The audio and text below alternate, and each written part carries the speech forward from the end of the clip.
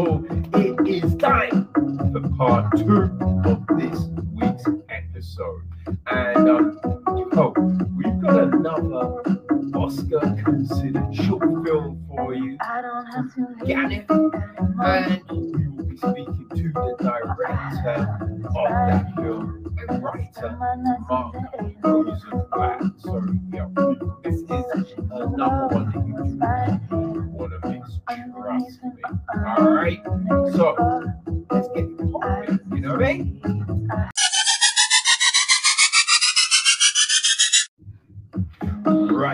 Right, people. As I said, look, let's get it popping and let's hear about Ganef.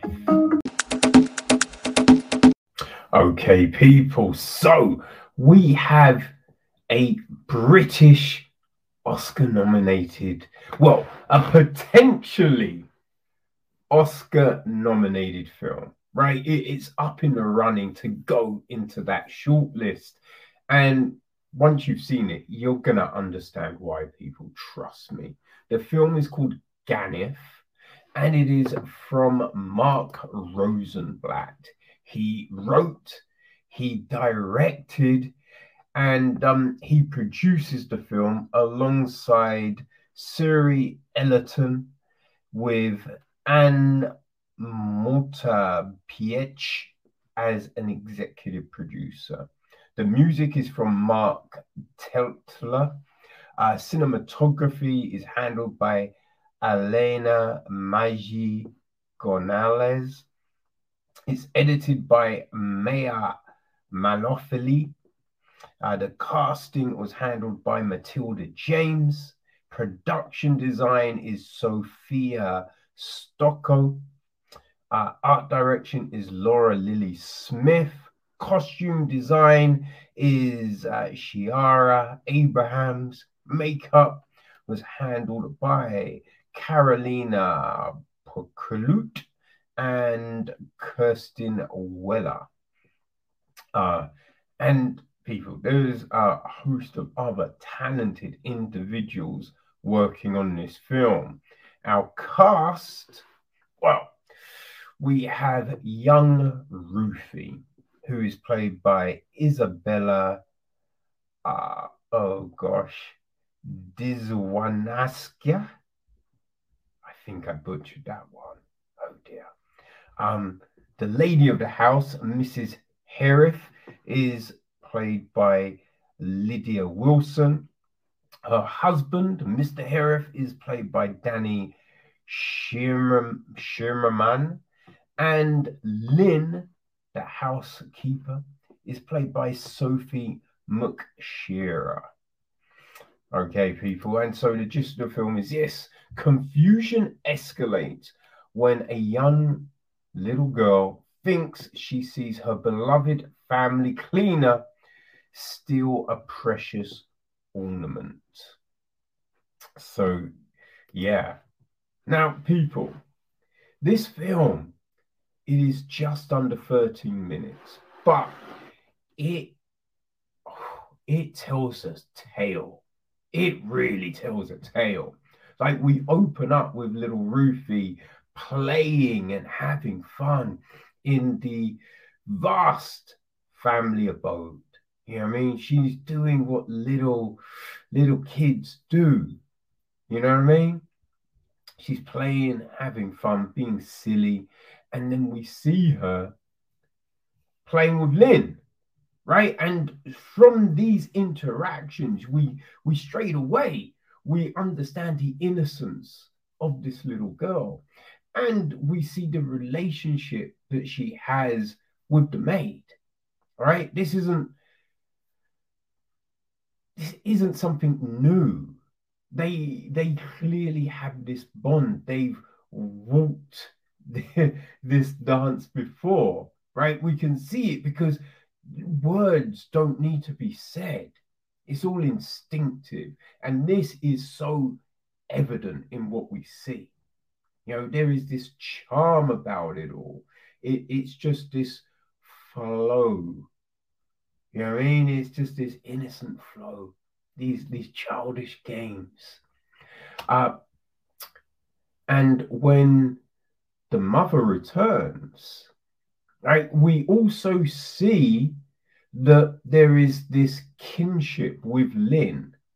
But then we also notice something else, right? You notice this, it's not aloofness, right?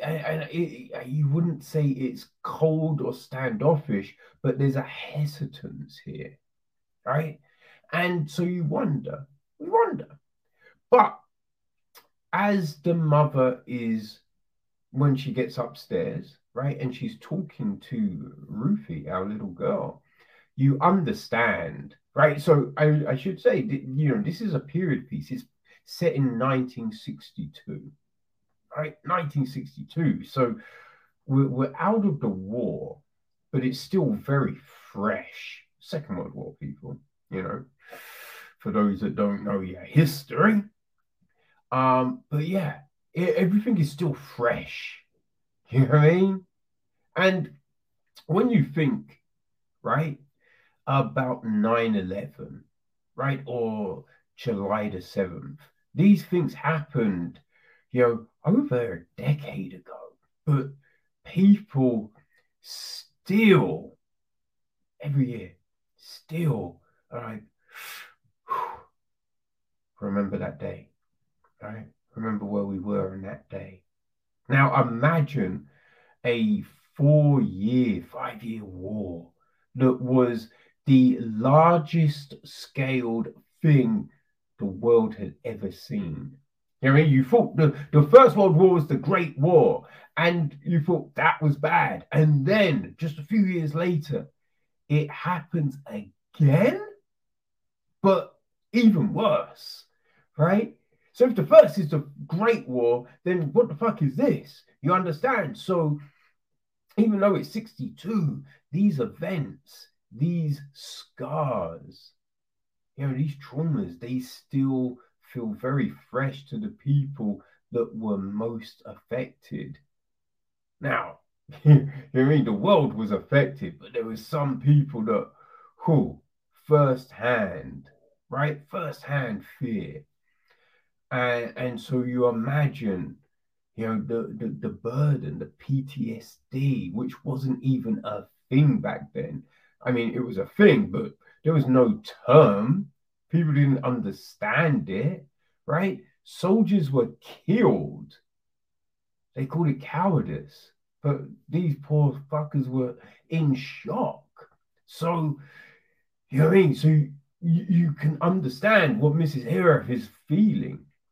And she's pestered by her little daughter, right? And you can see that she's trying to keep this information away from her, right? She wants to keep her daughter's innocence, but she tells her this thing that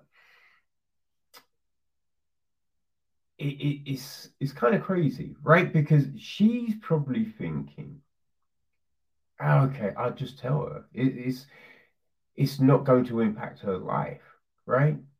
But it was this thing that sits with Mrs. Herath, right? It sits with her. It's ingrained in her essence now, right? A mechanism to keep safe. Mechanism to keep safe.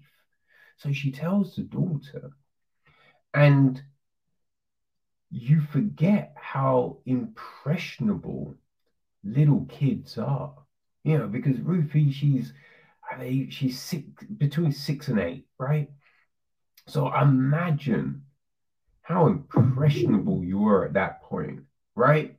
And so when she sees something, she sees a thing happen. Now it's an innocent thing, but straight away she's thinking about what her mother told her, right? And so we see this fear, this shock, this dread. And she doesn't know what to do. So she, tells her mother, right? Because, she just heard this story, and it's just like, oh, damn, is this happening to us? Right? And the crazy thing is, because listen, we've all seen kid actors, right? And you know, uh, children of a certain age, I think it's hard for them to convey certain emotions because they've never witnessed these emotions, right? And you think there's adults that struggle to display certain emotions. So when you're expecting this sort of stuff from a little kid, you know, you can understand why sometimes their performances don't quite hit it. But people, there is no such fear here because young Isabella, oh my days, she does a immaculate job of conveying these emotions, right? You believe everything. And then, you know, there's also, you can see this hauntedness around her because, as I said, look, she's friends with Lynn. So what does she do? What does she do? Now, the way then everything, you know, transpires in the film, oh man, you watch it and everything makes so much sense. But there is always consequences, even to something so innocent, you know, done with no malice. There is consequences, and we see all of them. We see these things, and it is heartbreaking. It is truly heartbreaking. Now, it's not in the way you might think, right? But I think this film, it displays, you know, the effects of trauma, but also what happens when lines are crossed, when certain things are said, because there's an innocence that gets broken here, gets broken, and you can't get it back. You know, like sometimes you take those things out of a box, right? Those items of clothing or whatever it is. But once it's out, you ain't ever getting it back in that box. You wonder to yourself, how did they pack this? How did they get this thing in this frigging box? Because I do not know. It's so small, so small. And that's what happens with innocence because there's no way of getting it back. The hole is too small, right? The soul gets corrupted in a way, you know, and all of these emotions, all of it is masterfully well, that wasn't masterful, was it? But no, our actors, they masterfully convey this story, you know, that Mark has written. Now, it is not packed with dialogue, right? But the dialogue, although sparse, is very poignant, it's very concise, it hits to the heart of everything. And again, although not a lot of dialogue, all these relationships, all this connective tissue, it is so clear, right? Now, remember, people, this is under 13 minutes, but in this amount of time, we still get these relationships that feel fully fleshed out, right? We get this story that, although it's short, it feels so impactful. It is a remarkable feat. Like everything looks, really feeds into telling this story. You know, the cinematography, the lighting, the production design, the costume design, everything makes you feel like you're in 1962 London.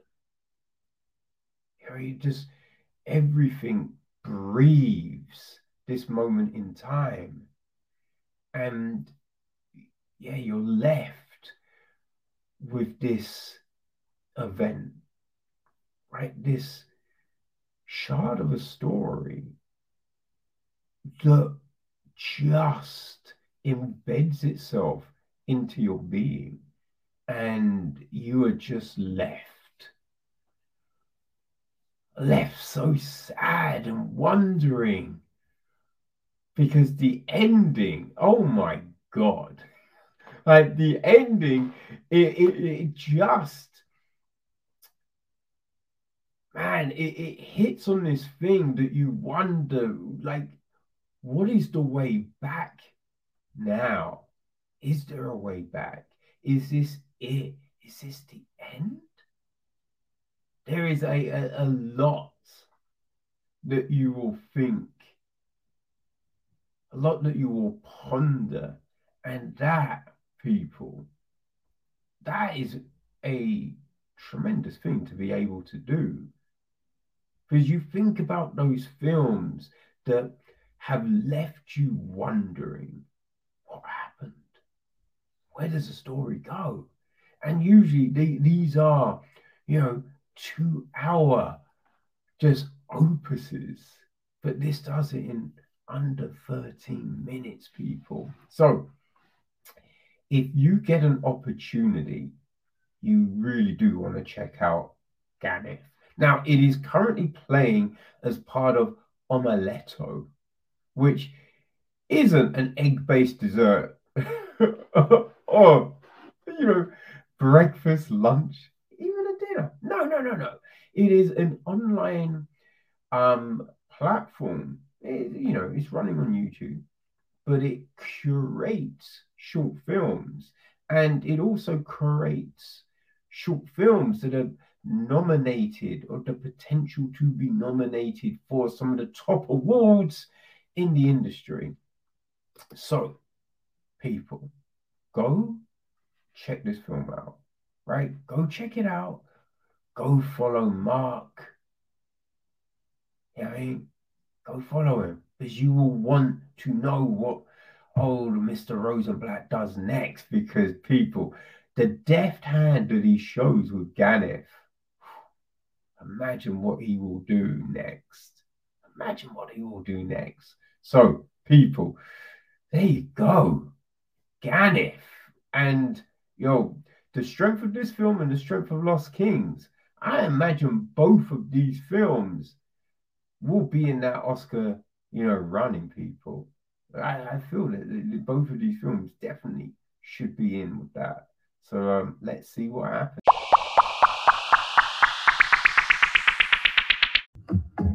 Okay, people. Well, I think you guess what's up next, right? Yes, yes, yes, that is correct. Now we get to hear from a writer, director, producer, and just a really nice chap. It is Mark Rosenblatt, people. Okay, people. So I'm here with Mark Rosenblatt, the writer and director of Gunf. Gunf? It's Ganef. It's a Yiddish word. Yeah. Okay. All right. Oh my gosh. Mark, thank you for joining us. Really appreciate it. Pleasure. So yeah, you've created this short film, which I hear is up maybe for Oscar nomination, which is pretty big, man. You know what I mean? It's pretty big, right? Yeah, I mean, to be accurate, we have qualified for consideration by the Academy. So we're into like the last 100, I think roughly about 150 films that have kind of come through basically the festival circuit and kind of earned the right to be considered for an Oscar. The process is then like they take the 150 down to 15 for the shortlist, and then the 15 goes to the 5 nominations, and we're waiting to find out in about 3 weeks' time whether whether we'll get into that shortlist, but of 15. But I mean, from the point that we started at making this film, it's just still absolutely amazing to just even be in the mix and be in and amongst all these brilliant films. So I'm absolutely delighted to just even have got this far.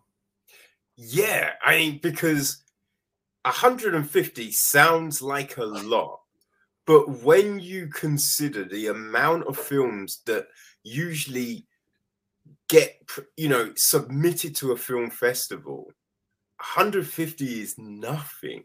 No. So just getting into that pool is crazy. Yeah, it's mad. It's really you're right. Like there are thousands of films, short films entered in and screened by festivals. I mean, there are thousands of festivals to start with. So yeah, it is pretty surreal, and fun. Like it's like I never really knew. This is my first original short film. Like as in, it's the first. I've made a couple of shorts before that were adapted from other people's material. It's the first thing I've like imagined, written, made, directed, and yeah, it's like. Yeah, it's the first time I've even thought about what the Oscar process is. I just didn't even really, I used to watch it and I knew some kind of voting took place, but I didn't really know it. It's actually very rigorous and like a precise sort of like process of voting that goes on that I just didn't really know about. And lots of rules and stuff. So as you can imagine. I mean, before we get into anything, because this is interesting, like, what do like awards mean to you, right? Because we have, like the Oscars, the Palme des Jeux, just all of these big events that go on. But you know what I mean? I think every time you watch something like this, there is always that, man, it's a shame that film didn't get, or that director, or there's always like, it's never, I don't think anyone can ever say there's a universal, no, that was all correct, right? So what does it mean to someone that's created stuff to be up for these sort of things, or the potential to be up for these sort of things? Well, I guess you make things to be seen. And these kinds of recognitions, I mean, not that we've had that yet, but even just this exposure for us means more people will watch the film.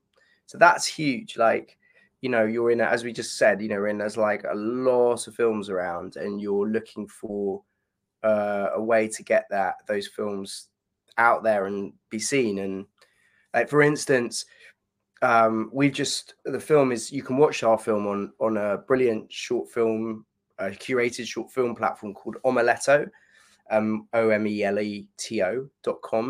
And we just went live on that about 4 or 5 days ago. And we're in a section of that called Oscar qualified films, which, if you're looking to watch a short film on that platform, you might go to that category first because it's a little bit like time, it's topical and it's, suggests it's, so that makes a huge difference to us. It just probably means more people are going to watch the film on there and take note. And we, so like, getting a work out there is huge. Like on an ego level, of course, I mean, there are probably a handful of people in the world who could honestly say that winning an award doesn't mean anything to them. It's nice for you spend a lot of time doubting yourself and sort of working up the confidence and courage to do stuff in the first place. And I guess awards are the opposite end of the spectrum. They're the bit where someone feels like someone's gone, there was something exceptional about your work, and we want to honor that. And like, even if I think everyone knows that doesn't really truly mean their thing is the best thing in the world at that moment ever, because there's no accounting for taste, and there are so many things that don't even are brilliant, that don't even land in the kind of taste world of the Academy, or aren't eligible for various reasons. There's so much stuff that you'll see that you'll be like, that blew my head off, but then that film won that award, and where's the justice? But I still think egotistically, it's probably like quite a buzz to win things. Yeah. And gives you confidence to go on and make things. I think the other thing is like recognition of this kind. It's not just about the film you've got out there at the moment, but it's also your own ability to make your next film can be helped by recognition, by awards recognition, because it helps with funding and it helps people take it seriously, the next time around. Yeah. I guess from that point of view, definitely. And especially, straight out the gate, right? Where there must be the nerves of, will people vibe with this? To then get this sort of look, it's just like, oh, okay, I'm not failing, right? What I'm doing is working, and now the process of making the next one could be a little bit easier. Yeah, exactly. And exactly. So it's like gives you confidence, it gives other people more confidence in you, I guess. Yeah. So your background is in theatre, right? You've done a lot in that platform. So what was was it like transitioning over to this, to the screen, as it were? Right? Was it difficult? Was writing similar, or did you have to really kind of pivot on your process? Good question. Lots of things in there. I mean, it's sort of been a bit of I've been doing this theatre directing for about 20 years, but I've always sort of had in mind I'd like to direct film. I've always loved films and since I was a kid and wanted to make them as well. So in the last 10 years, I've kind of done a few pieces of filmmaking that, starting as a writer, often adapting plays into films.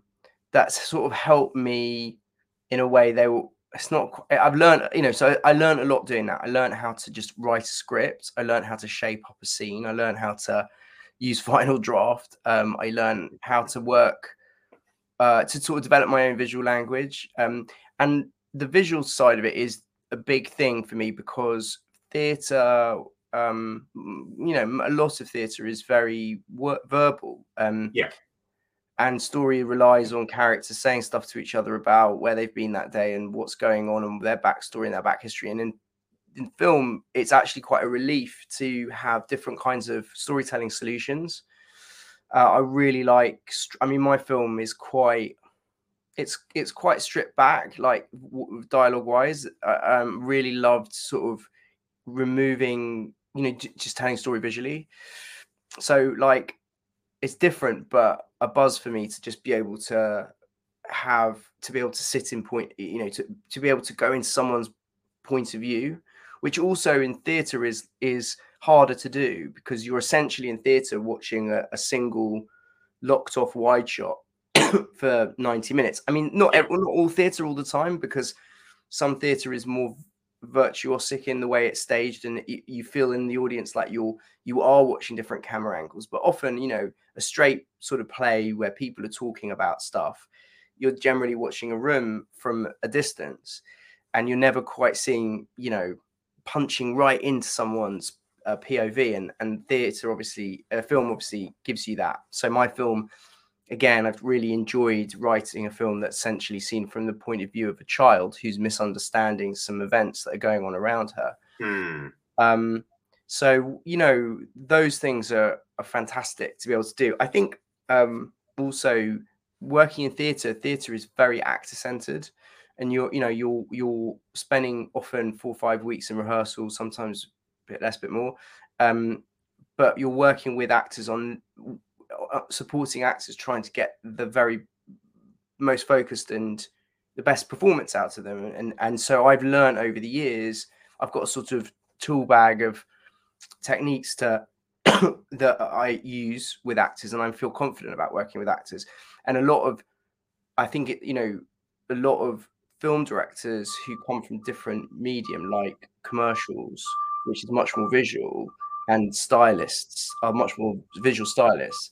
It's sometimes said that they're not as confident. They don't on set know how to work with actors. Actors are sort of like someone you have to sort of compositionally frame. Yeah. So I love the fact that I can, you know, do that on screen.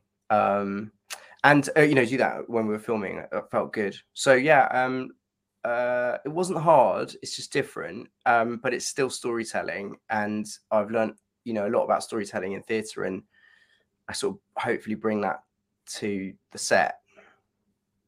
What's it like having these new tools though? Like, because as you say, watching a theatre play, it's all about the lighting of it. But with you know, films, you can change like the filter.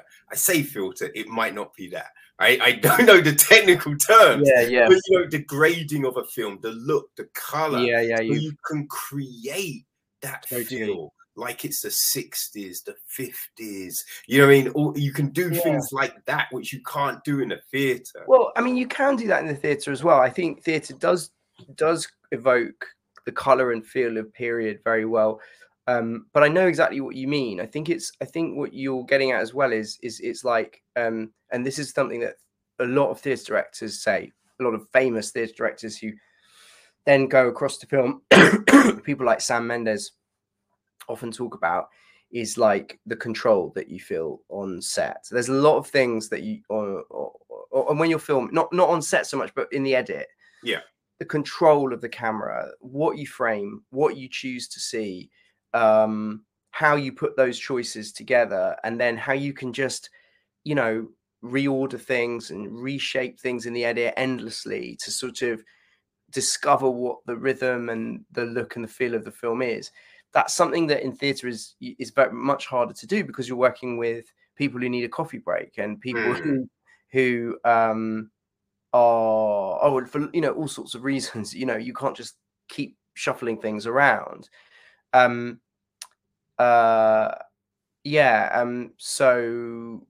that was lovely. I mean, in terms of the tools, like I am relatively a novice, and this was the Gunnef, the film I made, it was the biggest camera crew I'd worked with as a director. I'd made 2 shorts before that were adapted shorts, and they were with a very, very skeletal crew of like a, you know, a sound boom guy. Excuse me, I got a cough. A director of photography who was the cinematographer who was operating the camera, and a producer essentially.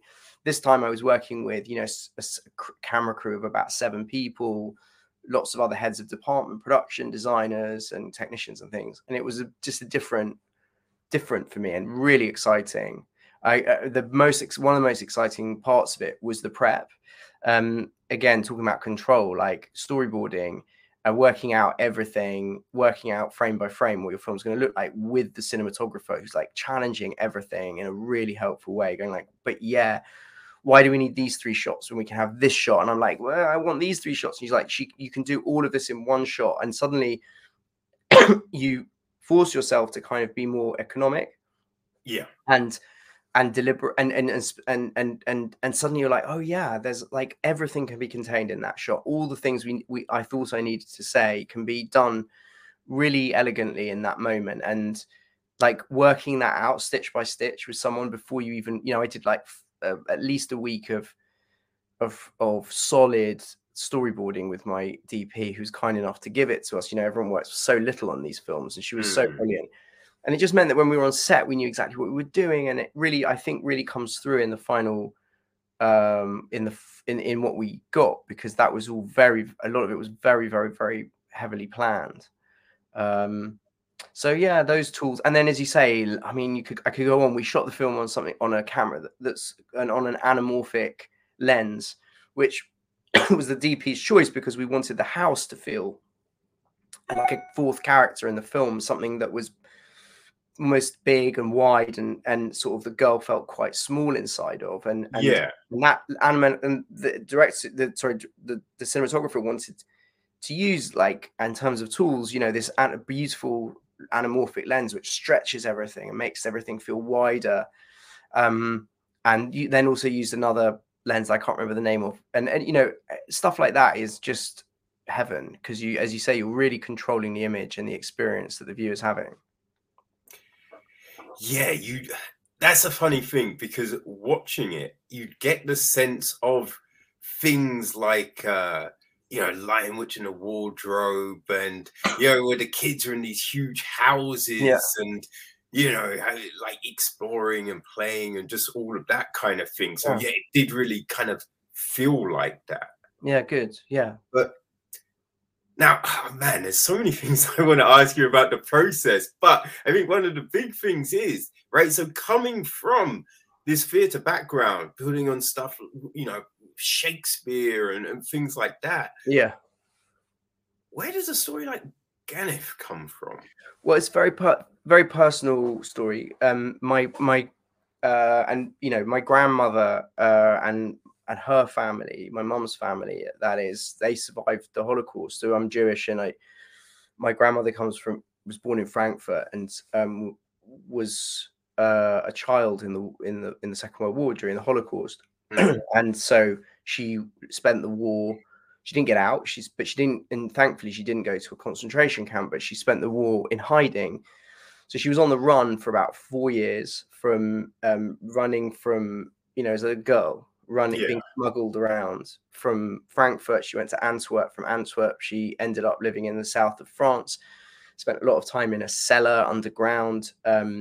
Watched her, her sister went to get food one day, never came back, got arrested by the Gestapo. She survived the war, but she very nearly was transported to Auschwitz, just about escaped that fate by some luck. And then she went across the mountains. She then hid in a mountain village, and then she went over the mountains into Italy and saw out the war, pretending to be a Catholic girl in a convent in Rome, where 2 of the nuns knew that she was Jewish, but none of the others did. And she was living with children of like Italian SS officers. So she emerged from the war very, shaped by that experience. And I grew up in the, I guess, 80s and 90s in London, surrounded by not just her and her immediate family, who thankfully did survive, but also knowing that many of her relatives were murdered. I mean, we lost, tens of family in the Holocaust, just in camps or murdered in roundups in towns that they lived in. And so I was just sort of, the story is very deep in me because of those things, I grew up with a sense that the world could turn on you, that it's not a stable place, however stable you might feel. And also that my grandmother was really affected by those things. I mean, she lived a very happy and comfortable life in many ways, but I know that her behavior was often quite shaped by things like not trusting the world, so she crossed the road. Even in London, she would often avoid police officers, anyone in uniform. She didn't really like to take a taxi on her own. She didn't trust people driving her anywhere. For her, family was the only thing she could trust in. And I wanted to make a film which represented not the war itself, but the sort of aftermath of the war, like the process of what happens after you've survived. When you're you're almost surviving survival, because the trauma doesn't go away, the horrors of that don't go away. And as I could see around me, it gets passed on to your children. And there's this thing called inherited trauma that many communities have. It's not just my film is specifically about the Holocaust, but my intention is not just to talk about the Holocaust. This happens to anyone who is subjected to systemic violence. The behavior of the generations that come after is massively shaped by these events. And we'd be foolish to think it wasn't. So I sort of wanted to go like, what would it be like if we just stepped inside one house and I found this moment that a family member told me about, of not of what happens in the film, but just of someone who used to hide the shopping from the cleaner out of fear that, they didn't want to show them anything that they might be tempted by. Not that they ever thought that the cleaner was exactly going to steal, but just generally they were so scared of the world. It becomes ingrained. Certain actions become ingrained, even though the reality is nothing's probably gonna happen, but there's still that defense mechanism that's kind of built into you now. You're hardwired in this way of thinking, and so you have to do this, because if you don't, what if this is a time that it all turns? Right, and you confuse the general with the specific. Like Nina in the film is a really lovely woman. She's not a thief, and the mother loves her. Actually, thinks she's really lovely person, but at the same time, she has this general fear of the world, and the two things get confused. You know, suddenly this woman who she really likes becomes sort of the object of great suspicion, and it's that is how it works. It's like there's I was talking to a psychologist about it, and she said, like, often people who survive, they have this, like, they're walking on a glass floor, and underneath the glass floor is all the horror, and on top of the glass floor is the sort of new life that they're trying to lead, the normal life. And sometimes that horror just kind of comes up through and mixes and gets confused. And you're trying to separate them. It's really hard. It's weird, right? Because you're always told, just, work hard and everything will fall into place. And you're like, yeah, I get it. But what if, right? Yeah. And even though things might be going, you're always waiting for everything just to fall apart. Right. You're like, right, I need to build things on a solid foundation. But it's like, what if it turns to sand? Right? When's this going to implode on me? Exactly. And that's always in the back of your mind. When am I going to have to? When am I going to have to run again? When am I going to? When are they going to break down the door again? So I really, and it's funny, right? I'm not saying this because you're in front of me, but the film was terrible. I really feel that all of this comes across so well. Oh, good. Like these moments, it's just when the accusation is made and the conversation is there, and you're just like, oh, you feel so, because you see the girl realize the mistake. And then everything goes down, but then the following conversations, you feel these conversations, you feel the moments, the transitions, the things that have passed, the things that have come back together, and the rawness of it all, right? And especially in the maid afterwards, her interactions with the girl, and it all makes sense, and you're just like, oh shit! But it's so visceral, so raw. You just get all these emotions just jumping at you. It really works. Oh, good. Thank you. That's really lovely to hear. Like your reaction to it. It's really nice. Like it is. It's like it's just a bit like it's just a bit painful, isn't it? That somehow something is lost, like their friendship, and they can't quite claw it back after that. Some line has been crossed that they can't go back.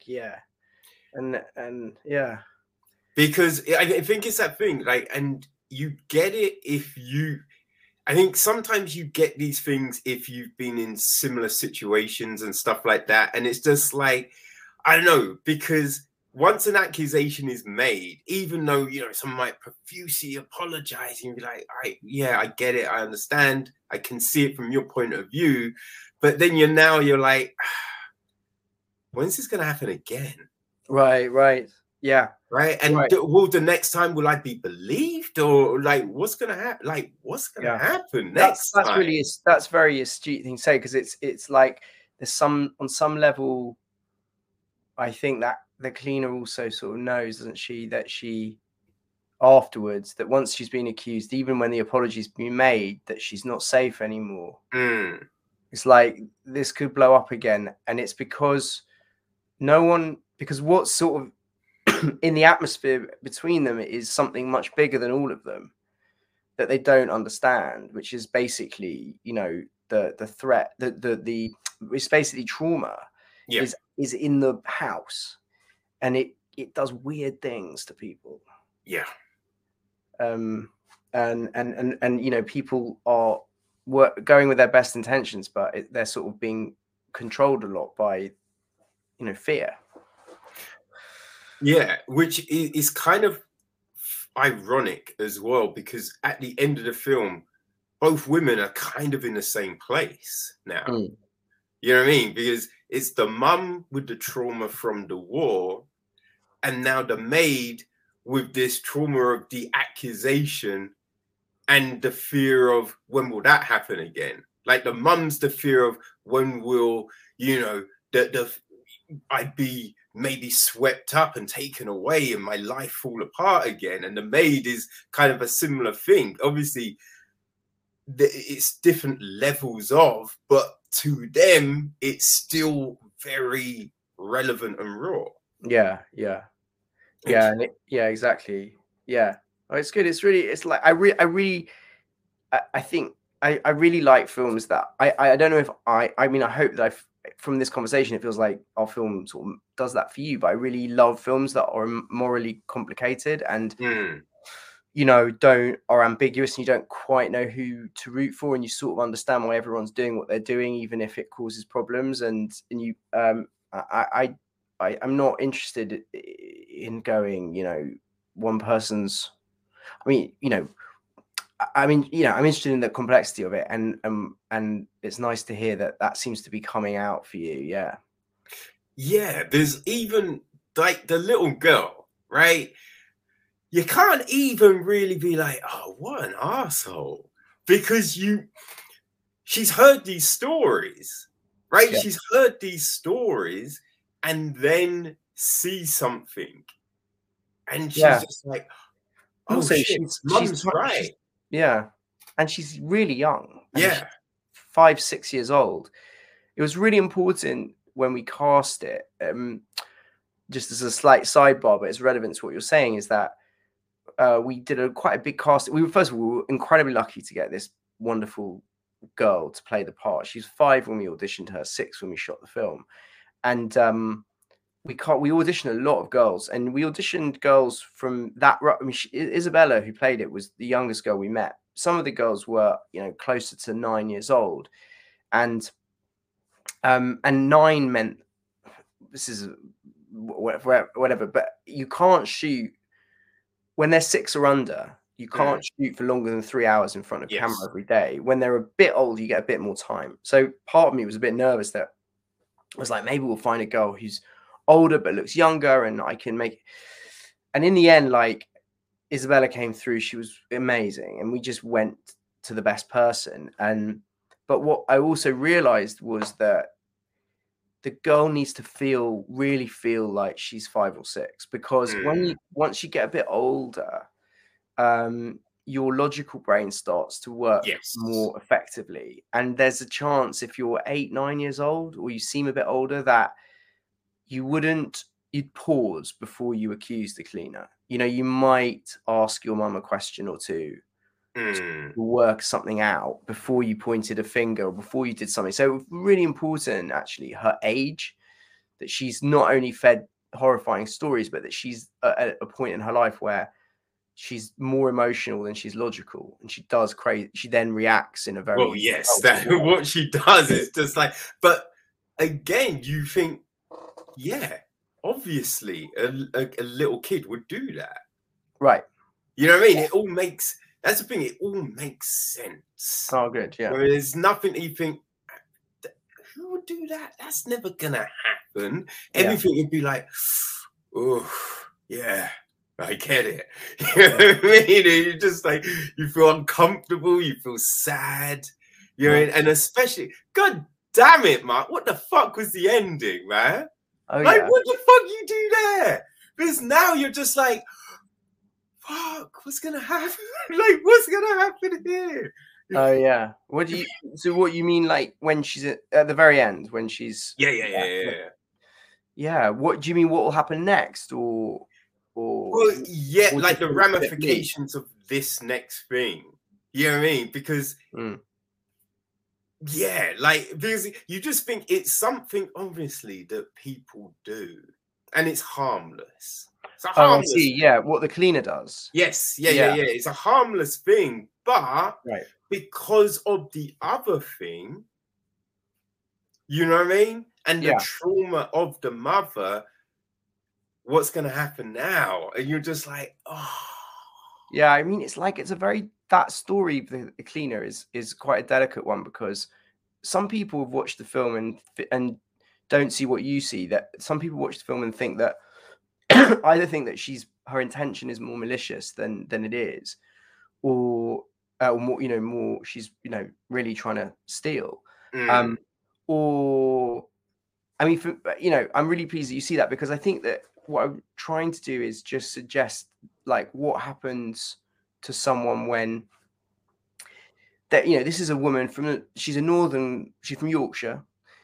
I mean, this is not said in the film out loud, but like, in my head, she's, you know, for some reason she's in the big smoke, working, earning.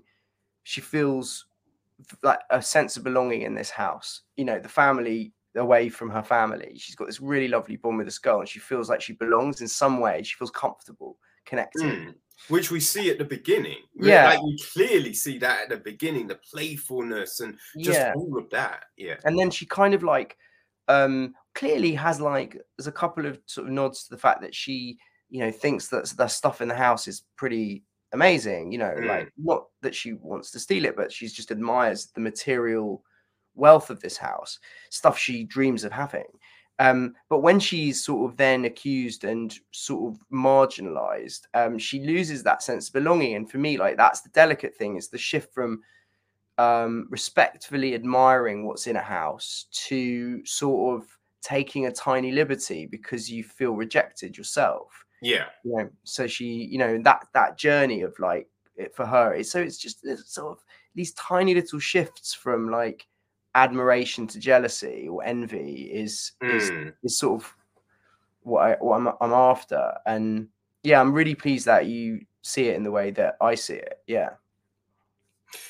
I don't know, it's just like you're watching it and I think it seems to be clear, but I can kind of get why someone might think the other way. But for me, it just all seemed a logical progression of what would happen. But now there's because the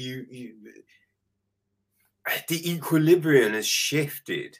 You know, the balance of the house is not the same. Right. So how will this play out? How will future things play out? Yeah. You know what I mean? There's that. And you're just like, it can never go back to what it was. What's going to happen? Yeah, totally. And you don't fucking tell us, Mark. I mean, I don't know. I haven't put that in the film. So my guess is I've got an idea of what happens next, but it's as valid as anyone else's, to be honest. I am kind of exploring at the moment. I'm noodling around with a feature length version of the short. So that obviously means I am thinking a bit more about what might happen after the end. But it's interesting. Anyway. Like, when because, you know, it's one of those things, right? I think a lot of times when we story tell, when we tell stories, that was just a horrible sentence. Sometimes when we tell stories, you look for the beginning, the middle, the end, right? And a lot of times you hear when people watch a film, they'll be like, well, the beginning was great, the middle, it fell apart at the end, or, you know, there was no clear ending, or the beginning, it didn't make any sense. There's stuff we didn't feel we knew, and all of this. Yeah. So you've created this film where there's no clear beginning, there's no clear end, as in the context of stories as typically told. But I would say at the beginning, like, actually, I could argue that it's pretty. No. What I mean is, because I think it's clear coming in, right? You get the sense of the like the relationship, the sort of status quo. Yeah, that's all clear. But what I mean is, there's no. This is our family. The maid, she joined here, but there's no firm history. We don't come in knowing all of this stuff. Yeah. Right. And then you end it in this way, which is just like so many possibilities of where the story would go. Yeah. But when you're writing it, you know, as you said, look, it's your first original film. So what was that kind of thinking like? You know what I mean? Because you know, to be your first one, right? You're like, okay, do I need a concrete start? Do I need this? Do I need to flesh this out? Like, oh, should I end on a definitive point, or can I end like this? Like, what was the whole thinking when you were constructing this, and you know, how you could come at it, and what the reception might be, and you know what I mean, just these different forms of storytelling. God, that's such a hard question to answer, because I don't. It's a really good question. I'm not. Some of it's just like the stuff you put down, and that's how you see it. I guess, yeah. I mean, I was thinking, I need to show the relationship be joyful between them, so we've got somewhere to go, because I know it's going to go dark. I know that the end is going to be that image. I just knew that, because I wanted an image that showed the effect that the arc for the girl goes from trust, connection, joyfulness, playfulness with this other person, to being cut off, isolated, panicked, and literally in the dark. I knew that was the beginning and the end. And that, and I guess I instinctively knew that the idea, the hook of this confusion over whether she stole this silver bowl or not, was a really, I think it was just like a really good, simple domestic incident that could be through which could be refracted this much bigger thing of the Holocaust and trauma. So I was quite excited that I'd thought of that, and I think I just was able to then build a solid, as you say, like quite a logical sequence of events that they were both logical and a bit, in a way, a bit mad. You know, for the girl it's logical, but for us it's like, no, you've got this terribly wrong. So that was the kind of, those were the threads that came between. I mean, I think the rest of it's taste, because how you then tell that story, like as you say, there is no kind of like spoon feeding of information. That is partly, I think, the pressure of a short film. You know, you're trying to keep it as short as possible. You're trying to write something of about 10 to 11, 12 pages that you can actually shoot in the time you know you're going to have. We shot this in 3.5 days. I got it down to about 11 pages of script, which was still a challenge to shoot. We were in a bit of a race against time. So it's partly that. It's partly just the elegance of, and the focus of short filmmaking means you have to be really, really stripped back and minimal.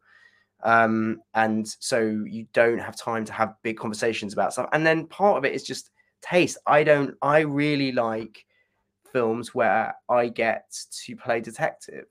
And I wanted to make sure that I wasn't, you know, oversharing what I didn't need to share. Like, you can see their love for each other. You can see she's the cleaner. You can see this girl's a little girl in a big house. You can create a sense of this girl lost in her own imagination and all that stuff without like needing to know what the cleaner had for breakfast or how long she's worked there.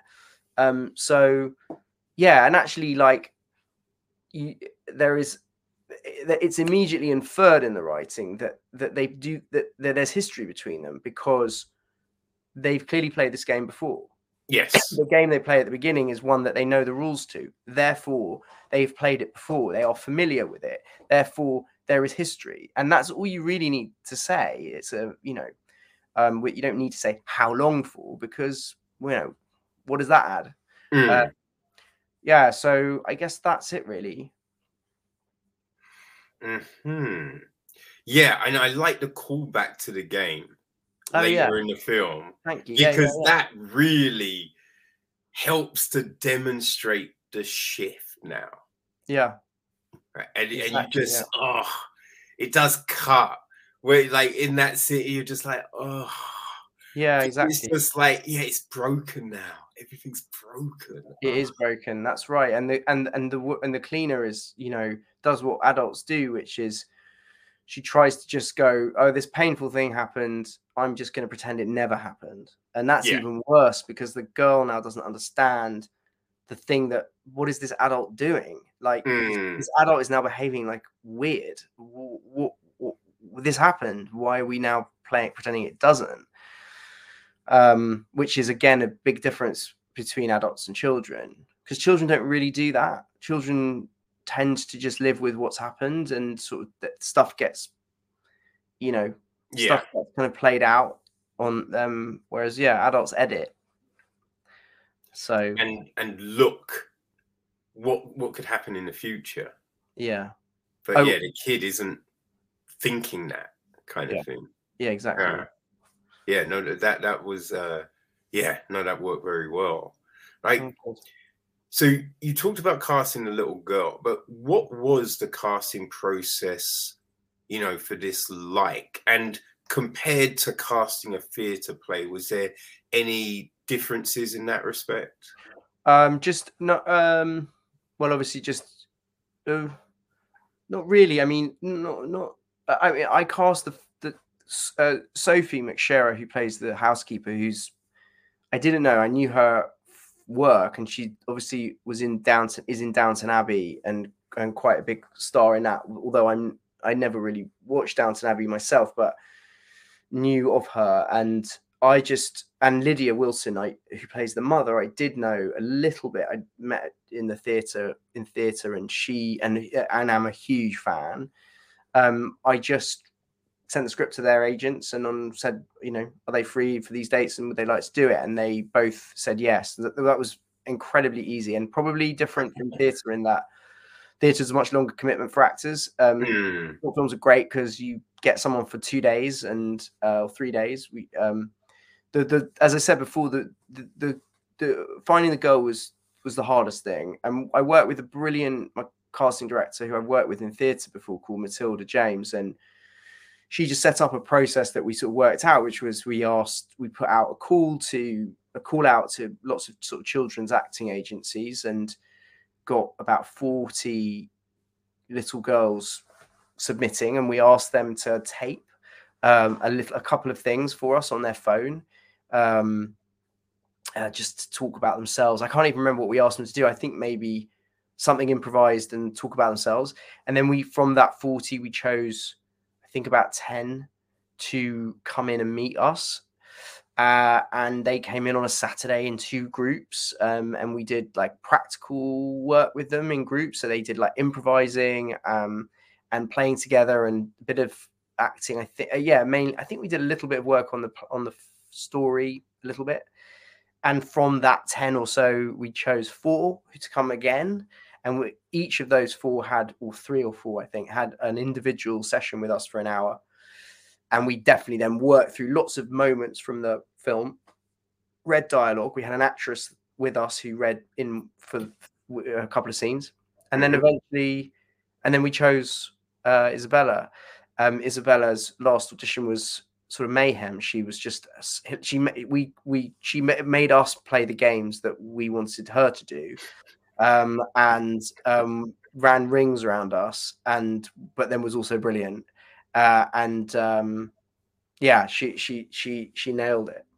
But it was quite a long process, and it was quite rigorous. But the truth is that we were in the right place at the right time to find Isabella. There was no way, another week in the year she might have been she might not have even seen the call out. She'd never really acted before. She'd done some modeling, but she never acted, and certainly never held a story, so we were very lucky. And then my friend Danny, who's an actor, a friend of mine who I know, he played the father who makes a fleeting appearance. And Danny's actually the only Jewish actor in the film. And it was important that I had someone who could sing, who knew the Hebrew that they sing the song. They sing a Hebrew song, song. And I just wanted someone who could just come in and take care of that stuff, and just in a few moments tell us a very small story of a relationship. Ah, nice. Nice. So yeah, like now it's all done, right? And you can look back on it all and everything like that. Like, how was this experience? You know, like as I said, look, coming from theatre, you've made the other couple of shorts, but this being this original idea, this new thing, this kind of thing that kind of really touched on, you know, family and history and all of that, right? And you managed to put it together and create this really just, man, this lovely little story that kind of invokes so much emotion. Like after all of that, all the process, like at the end of it, like, yeah, how do you feel? Is there stuff that you're like, oh, I wish we could have changed that? Or is it like, no, this is everything I imagined and more? I think there are some things that people said to me when we were in the edit that were more radical than the film that you've seen, that we didn't really have time to explore. And I don't know if they, you know, would have worked completely because we never really tested them. So there are a few things about the film that I wonder, like, I'm not, first of all, I don't think it's perfect, and I'm sure there are ways of improving it. I'm not like haunted by those things, but occasionally I watch it and do wonder. But that's all maybe stuff that I will draw from the next film I make, that I'll just be more mindful of stuff like that, you know, those kinds of comments. But I think because we've it's a long time, it's a while now since we made it, and what we've been doing since has been the film festivals. And although that's been bloody weird because it's all been online, you know, haven't been to, I've been to one in-person festival of the 30 that we've been in. Still, we've been working the festivals, and so yeah, I think really what's happened since is just getting people to see it. And more recently, in the last few weeks, we've been doing some amazing. We did a screening online with the Museum of Jewish Heritage in New York, which is this huge museum dedicated to the memory of the Holocaust, and it's a really, really smart place. And we got to do a screening there, and did a screening with another organization where the audiences were often a lot of people who were children of Holocaust survivors. And so even just that angle, you know, outside of the festivals, but actually getting, you know, we had 300 people watch the film online the other night, and then had a really amazing conversation with a clinical psychologist about inherited trauma and stuff. And so it sounds heavy, but it was like that was very meaningful way of landing the film in front of an audience that really like, for a lot of people, that reminded them in some way of their childhood or whatever. I just, all that stuff, festival audiences, you know, these museum audiences, having conversations about the film, having conversations like this, like that's you know, been so meaningful and rich for me, that, you know, people watch it and want to chat about it. It's great. Nice. And how do you, like, there's the festivals which help get the, you know, the film out there, but other than that, how do you market these things? Well, right, like, do you create a budget for it, or is it all very ad hoc? Like, what's the, I mean, to be honest, this I would be different next time. This time it was a bit ad hoc because I didn't really know what I was doing. You know, I'd never done the festival circuit before. I didn't know really, and my producer and I were like learning on the hoof in terms of this stuff.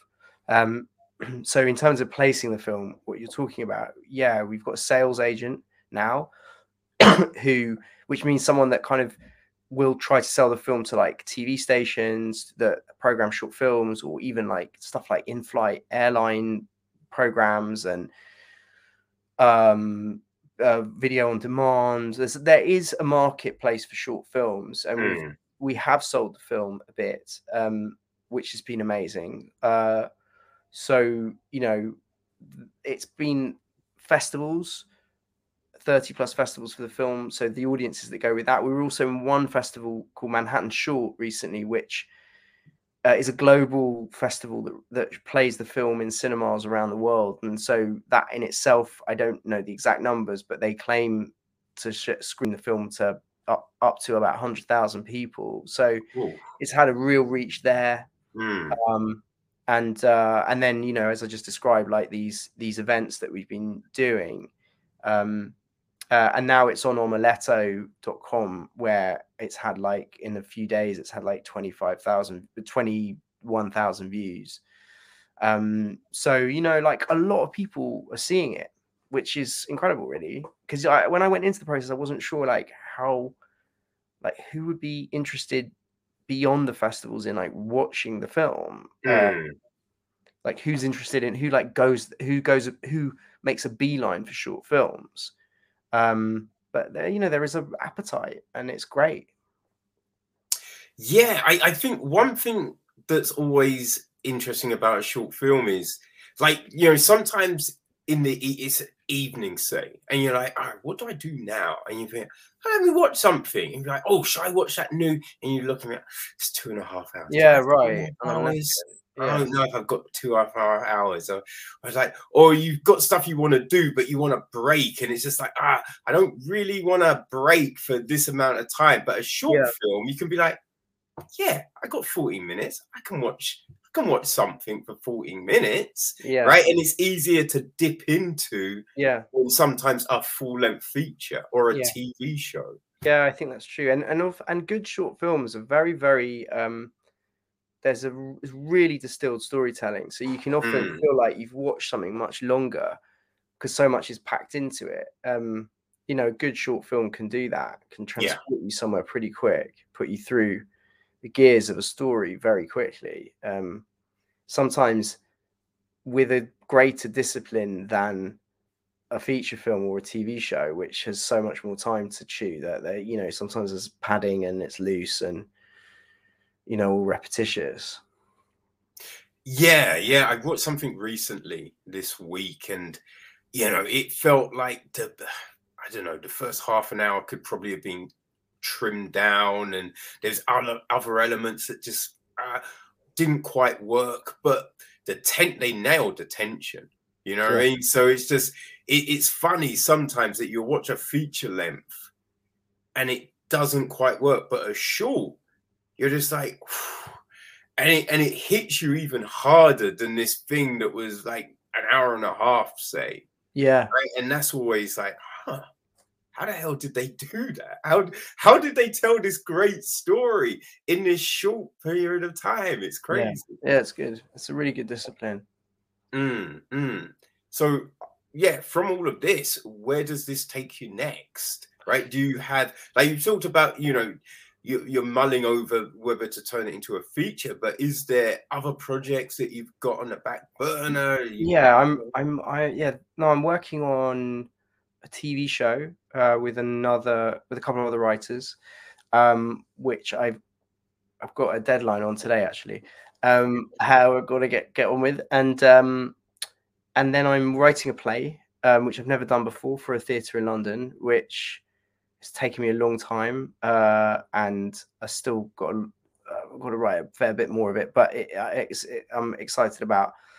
And then a couple of other feature ideas that I'm working with other writers, an adaptation of a novel and an adaptation of a play, and then one other original film idea. So I'm just sort of, it's not easy. I've just had like my second son 2 weeks ago, so kind of like sleepless and doing a lot of nappy changes, and it's not all easy, but giving it a go, trying to, like, because I'm still just working out how to be a writer, because I've never really, it's not what I've done. I've been directing other people's writing for 20 years. I've never really like fully owned the idea that I might myself be a writer who wants to direct their work, and like that's just putting in the hours really, and building up the muscles for it, and working out what your voice is. It's all pretty fun.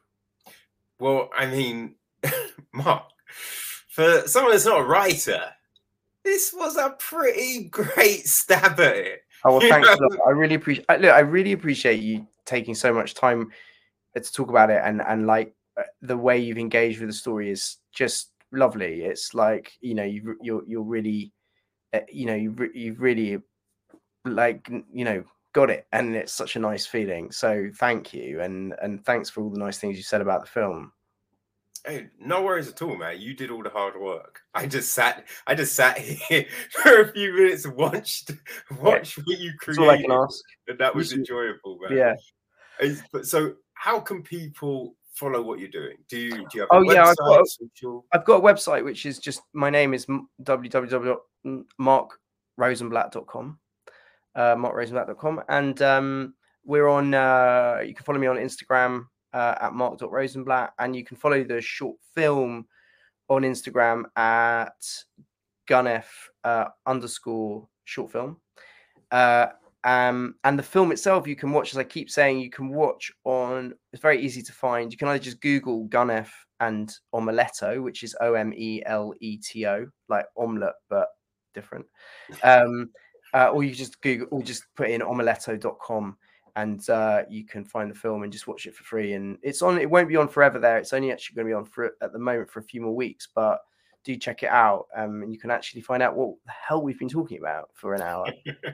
All right. Well, all the links will be in the episode information. So people, make sure you follow Mark, right? Go check out his work. Go watch the film for sure. Watch the film, right? And yeah, Mark, I really enjoyed this conversation. Me too. Thank you you. for coming by. And yo, when the TV show is done, when the theatre play is done, when anything else is done, come by and talk to us, man. I'd love to do that. It was such a nice chat. I'm sorry, I've got that's like I'm being sort of scorched by the sun suddenly, like turning into some kind of like evil villain with a kind of side-lit face. But I would absolutely love to. It was an absolute pleasure. Thanks for having me. Splendid. Thank you, mate. All the success with the film. Thank you. Cheers. All right.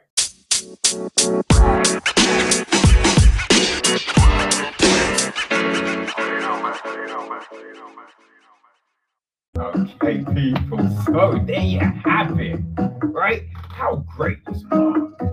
Oh man, Mark, it's so interesting to hear about how he made this film. You know what I mean? And trust me, you need to go check the film. It is really just right. It just hits you, man. And because I think you can relate to the situation and just see it through all those different eyes. You know what I mean? People, the information is in the episode details as always. So go follow Mark, because I feel great things are in store for sure. You know what I mean? So, hey, I want to know what Mark does next, people, and I'm hoping he'll be back to talk about it when everything gets firmed up. Alright, people. So, yeah, if you haven't done part 1 yet, go do that. But, yeah, there you go, people. We will see you again next week. Alright, peace.